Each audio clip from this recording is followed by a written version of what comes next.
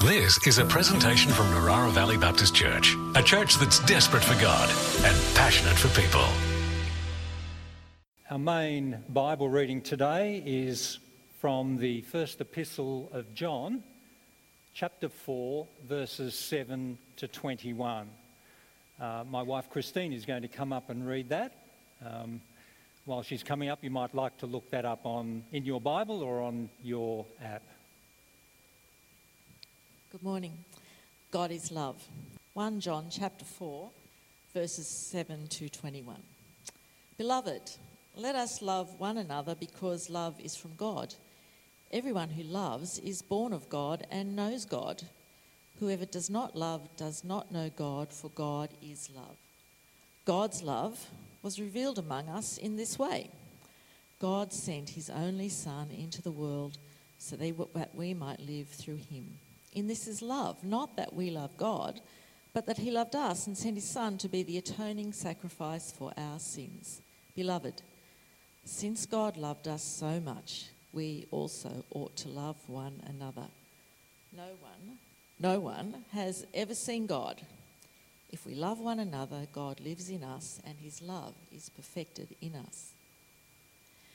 By this, we know that we abide in him and him in us, because he has given us of his Spirit. And we have seen and do testify that the Father has sent his Son as the Saviour of the world. God abides in those who confess that Jesus is the Son of God, and they abide in God. So we have known and believed the love that God has for us. God is love, and those who abide in love abide in God, and God abides in them.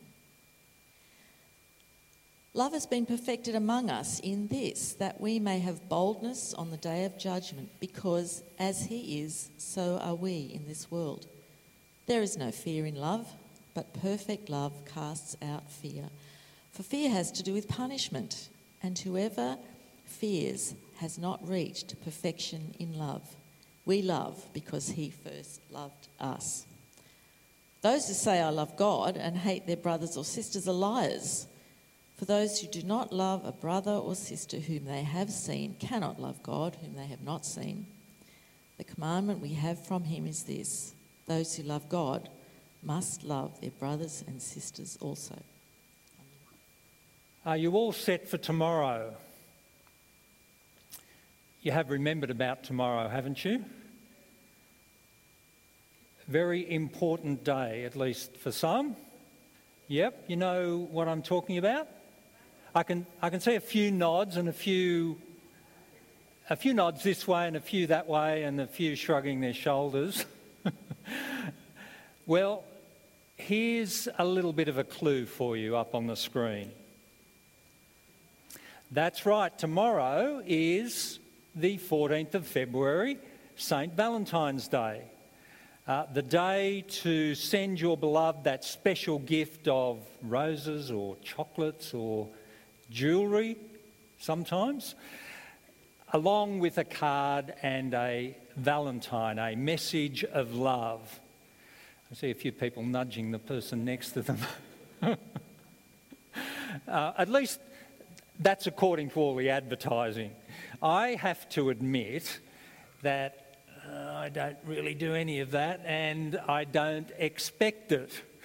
So I don't really do Valentine's Day, I guess. My excuse that every day is a day for love. That's right, isn't it? Yeah. Now, that either makes me, and I'll let you decide, that either makes me very romantic or a predictable bore. I'm glad Christine's actually gone down, because I think I'd just better keep going. I'll move right along. I didn't even really know much about Valentine's Day till I looked up Wikipedia during the week. So I learnt that there was a priest in Rome called Valentine who was martyred in 269 AD. And here's the link, on the 14th of February of that year. Now, how that tragic death was the origin of a celebration of romantic love, well, there's all sorts of theories historically about that, but it's all still a little bit mystifying, I guess. My message today is on love, and it's just coincidental that tomorrow happens to be Valentine's Day, because despite the introduction, I won't be talking about romantic, sensual, eros-type love. I'm talking about a different kind of love today. It's a different kind of love altogether. The love we are to have for one another, our brothers and sisters in Christ in the family of God. As Pastor Lewis shared last Sunday, it's a key aspect of our 2022 vision to reconnect. Because the focus this morning is on loving one another, there are some very important things I'll be leaving out. I won't be talking about loving your enemies. You might be pleased about that. I won't be talking about loving your neighbour or even loving God. Jesus said, of course, to do all these things, so they are obviously all important, but loving one another is a big enough topic just on its own, and that's what we're focusing on this morning. Pastor Johnny has written a very helpful Bible study on today's topic and on the same Bible passage. He emailed it to Connect Group leaders last Sunday for use either in the past week or perhaps in the coming week. One of the questions in that study is about those different kinds of loving and their interconnections with each other. So if you're in a Connect group, you can look forward to discussing that if you haven't already done that. Let's just come now in prayer before we open God's Word. Lord, as we come to your Word this morning, speak to us and help us to listen and obey. Come, Holy Spirit, move within and amongst us to accomplish the purposes of God. Amen. Gerald and his family piled into the minivan with considerable excitement. They were heading off to a nearby American Indian reservation to have dinner with members of that tribe and then to attend a powwow. It was planned as an educational as well as a fun experience for them all, especially for the kids. There was Gerald, the father, his wife Linda, and their 4 children. And Gerald's mother, Grace, was also with them. It was Friday afternoon, the 27th of September, 1991. The night exceeded all their expectations. It was a wonderful time of learning, a time of fun together as a family. They left for home about 8:30 in the evening. 10 minutes later, a drunk driver, speeding, missed a bend in the road and hit them head on. Gerald's mother was killed. Also his wife and one of his daughters. He tried to save them, but their injuries were just too severe, and he watched helplessly as those members of his family, much beloved, died. His youngest son was badly injured as well, but managed to survive. All 3 surviving kids, aged 8, 7 and 2, and Gerald, as you can imagine, were terribly traumatised. It'd be hard to imagine what they went through after that. But let me tell you what happened next, in Gerald's own words, from a book he wrote just a couple of years after this tragic event.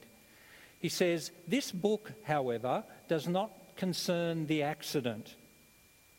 Instead, it focuses on the church, which, at least in our case, responded immediately and heroically to our predicament. Close friends rushed to my side and stayed there, as if permanently affixed to us.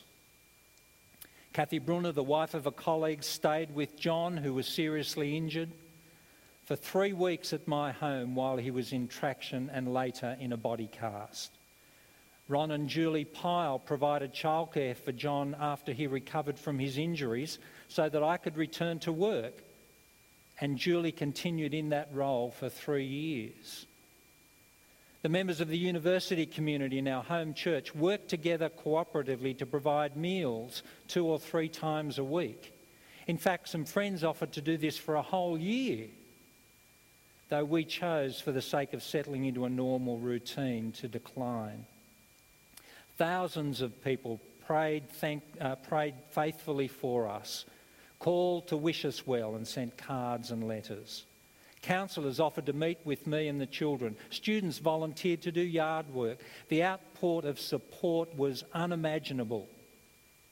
We experienced the church at its best. We were enveloped by the love of the body of Christ. I often found myself asking, Gerald says in this book, what would we do? Where would we be without the church? The tragedy and the events that followed showed me what the church is capable of doing. He and the remaining members of the family received amazing love from their church. He knew, though, that wasn't always the case with others. In particular, he became aware that there were others in the church who needed love, but whose situations were not quite as obvious or upfront. Do you know what he means? I think partly he's referring to when someone gets sick or goes for an operation and everyone knows and there's a lot of prayer and visitation and support, but the person who's lonely, struggling at work, having marriage problems, difficulties within the family, someone who was sexually abused as a child perhaps and still battling the effects of that, the person experiencing domestic violence or mental illness. Often these sorts of needs, though very real and in their own way very traumatic, are more hidden and more secret, maybe even unshareable in some cases. That in large part is why Gerald wrote this book. His full name, it's up there somewhere I think on the screen. Yep, his full name is there on the cover of his book, is Gerald Sitzer. He was a professor of theology at a Washington University at the time of the accident, and in fact he's still there. The book was originally titled Loving Across the Differences, but it was later revised and republished under that title, Love One Another, Being the Church Jesus Longs For. And I certainly found it helpful reading on this topic of loving one another. That instruction to love one another, as you know, is a hugely prominent one in Scripture. There are lots of one another instructions, though, and we'll be looking at several of them as part of our Reconnect emphasis. But this call to love one another, I think, is foundational, and I'm thankful I got the chance to preach this first one in the series on loving one another. It occurs 16 times in the New Testament. Some of the other one another's we'll look at it just appear once, so this is significant. And that includes 5 times in John's Gospel as a direct instruction from Jesus himself. And love one another is actually the only one another that is directly from Jesus. For the rest of my sermon this morning, I want to look at the why, love one another, and then the how, and I'll mainly be referring to 1 John 4:7-21, but there are some other helpful verses that are related that I'll mention and throw in as well. Now, the slide that's coming up is the slide of my whole sermon. I was meant to do a PowerPoint that sort of unveiled each point as we went, but my PowerPoint skills somehow or other didn't match with the technology or the system here. So you've got the whole sermon there right up in one slide. Now, that's a disadvantage because, there's no surprise there. You'll be able to see where I'm going and, each point before I even get there. But I guess the corresponding advantage is you know where I'm up to, you know when I'm ending. So why love one another first off? Because we are commanded to. And 1 John 4:21, the last verse in our passage today, perhaps a strange place to begin with the first point, to take the last verse, but it is really the climax of the passage and a summary of all that John said before. The commandment we have from him, from Jesus, is this: those who love God must love their brothers and sisters also. So it's not just about being desperate for God, is it? It's also being passionate for people. And particularly this morning we're looking at one another within the family. Notice that word commandment. This verse is referring to what Jesus himself said. The verses we were meditating on during communion record just one of those instances where Jesus gave that commandment repeatedly to love one another and called it a commandment. You might wonder in what sense it was new when there are instructions to love in the Old Testament, and even other philosophers and teachers in Jesus' day extol the virtues of love. Well, there are two common Greek words translated new. The first is neon, or neos usually. And neos means new in time. Neos is the latest, the most recent. Earlier this year, Christine and I sold our home where we'd raised our family. We'd lived there for a quarter of a century. And now we have a new one. It's not new in the sense that we are the first to live in it. It's about 11 years old.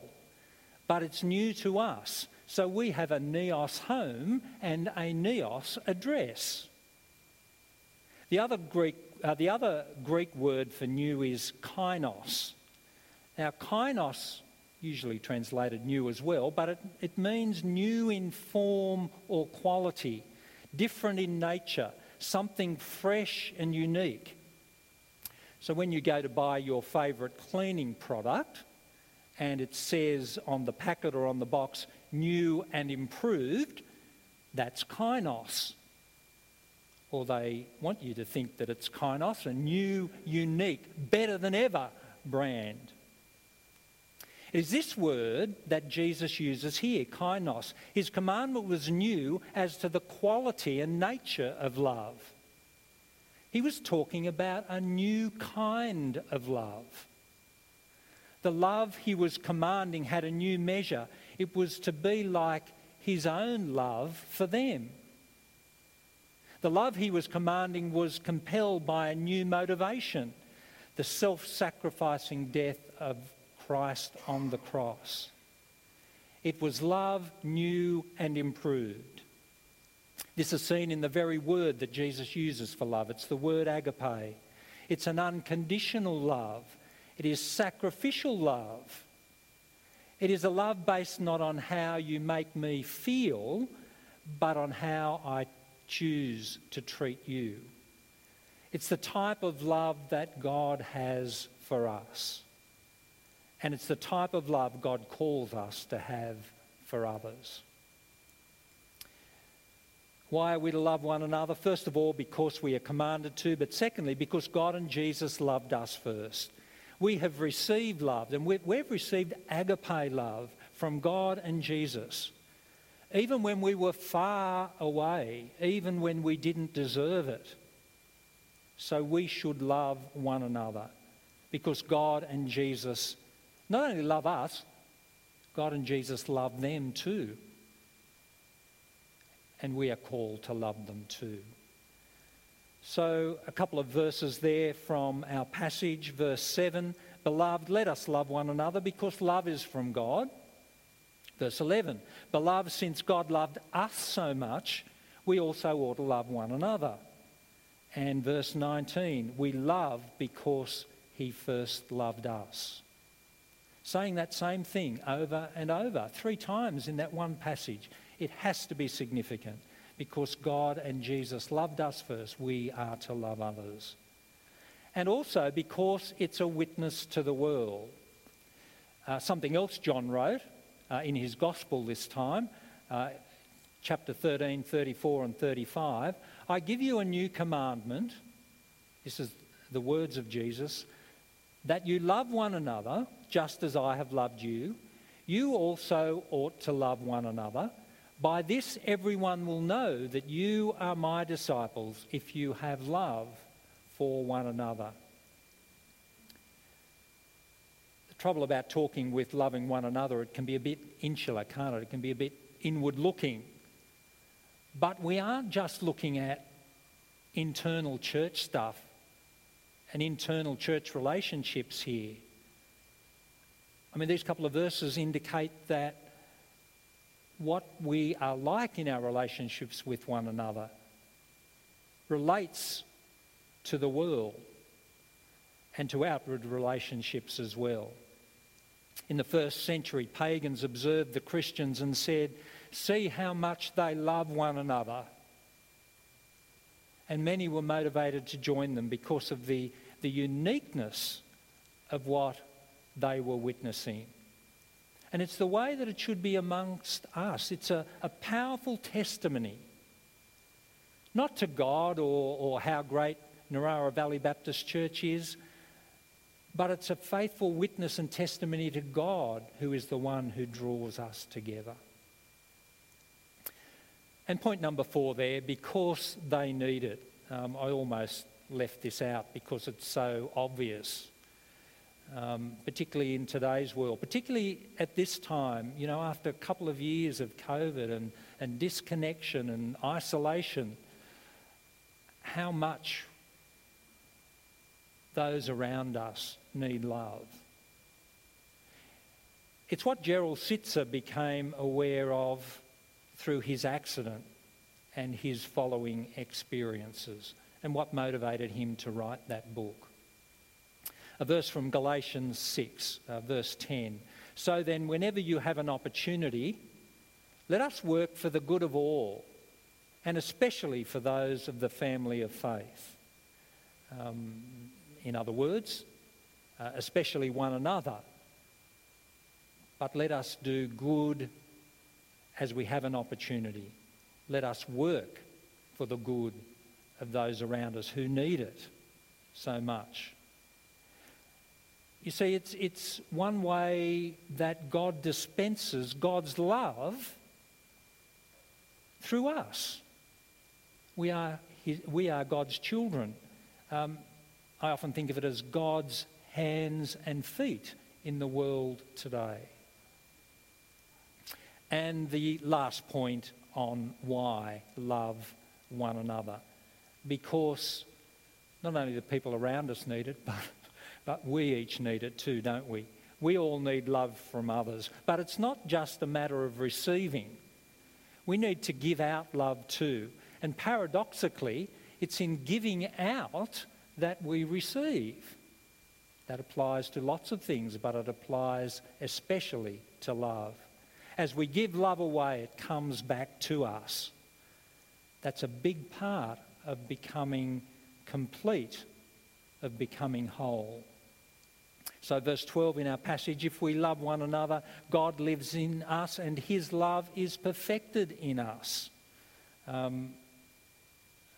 That can maybe be misinterpreted. Some of the other versions have made complete in us. It's talking about wholeness. And it comes as we love others. God's love is complete in us. Now, how to love one another, the other heading there. It's not always easy, is it? Have you heard that old saying, to live with the saints in heaven above, that will be glory. But to dwell with the saints on earth below, now that's a different story. Have you heard that before? A lot of truth in that, isn't there?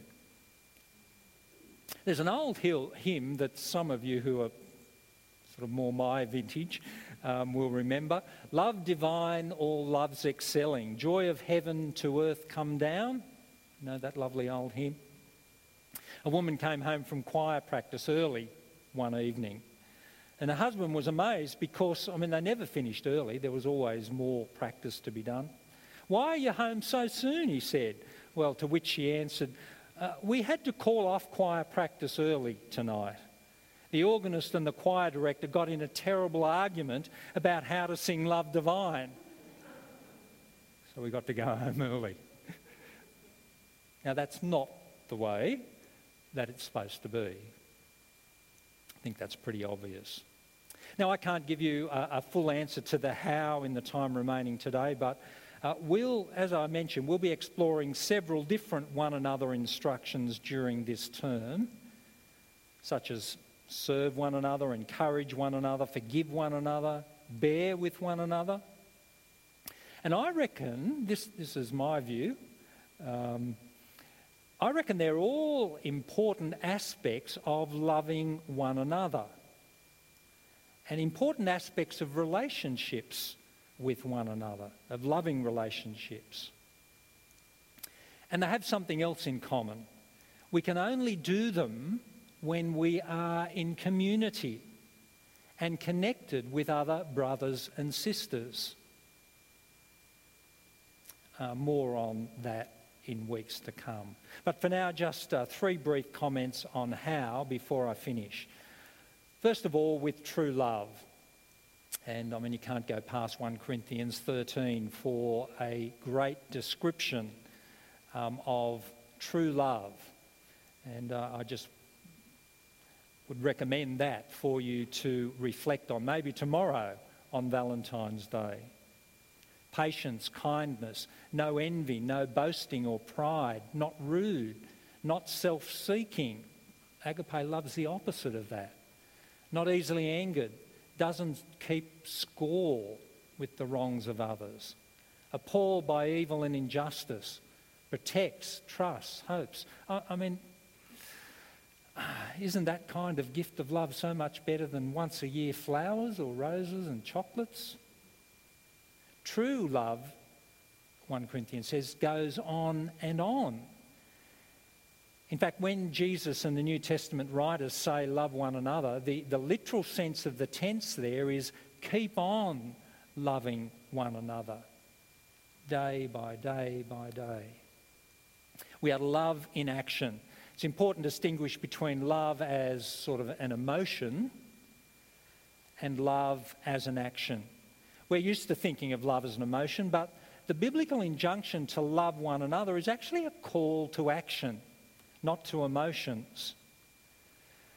In the chapter before our passage this morning, in 1 John chapter 3, verses 17 and 18 say this: "How does God's love abide in anyone who has the world's goods and sees a brother or sister in need and yet refuses to help? Little children, let us love, not in word or speech, but in truth and action." Now, there's a challenge for this morning, isn't it? Ray Stedman has a helpful comment on this. Loving people is about the most difficult thing that some of us do. We can be patient with people and even just and charitable, but how are we supposed to conjure up in our hearts that warm, effervescent sentiment of goodwill which the New Testament calls love? Some people are so miserably unlovable. How are we supposed to stir up warm, fuzzy feelings towards such people? Jesus' answer? We don't have to. In most cases, we will probably never be able to. Ray Stedman says, the fact is, feelings are not the issue. The love Jesus commands is not a feeling. In fact, you can't command a feeling. I think he makes a good point there. What we're commanded to do is to love in action. And I think, as he's pointed out there, as I'm suggesting, it's very difficult. in some cases. It can be very hard. The only way we can do it, my third and final point there, is through the Holy Spirit. If you're still wondering how we might be able to love the way Jesus commanded us, to love as he has loved us, it's through the Holy Spirit. What our passage from 1 John 4 tells us is that we can't love properly on our own. Listen to those couple of verses from today's passage again. Verse 7. Beloved, let us love one another because love is from God. Everyone who loves is born of God and knows God. And verse 13. By this you will know that we abide in him and he in us, because he has given us of his Spirit. And John's mention of the Spirit in this context of love is very deliberate and points us to how we can love one another through the Spirit. It's a matter of allowing God to work in us through his Spirit. And just remember that love is the first in the list of the fruits of the Spirit. I've been a pastor now for just over 40 years in several different churches. But from the beginning, from whenever I was in college, for that whole time, I've had a dream or a vision, if you like, of a church where there is a great diversity and lots of different people with different personalities and interests and perspectives and gifts, spiritual gifts, abilities, different convictions and different callings. But the dream doesn't finish there. The vision doesn't finish there. It's a vision of all functioning together as a body or as a family. And I guess that's, with that dream, with that vision, that's what I've tried to bring to churches that I have pastored. But when you think about it, it's really only possible, the fulfillment of that vision, as we love one another. Diversity strengthens the church only if mutual love first unites it. Without such love, diversity can destroy the church. But with love as well as diversity, well, I mean, what a marvellous picture. What a beautiful picture. And it's beautiful because that's the biblical picture that we're presented with, but it's also the one that Jesus died to bring to fulfillment. I want to belong to a church like that, where people love one another and where they love across their differences. Is that the kind of church you want to belong to? But it starts with us, it starts with me, it starts with you. Or more correctly, I suppose, it starts through the work of God's Spirit in us, in you and in me. May it be so. This has been a presentation from Narara Valley Baptist Church, a church that's desperate for God and passionate for people.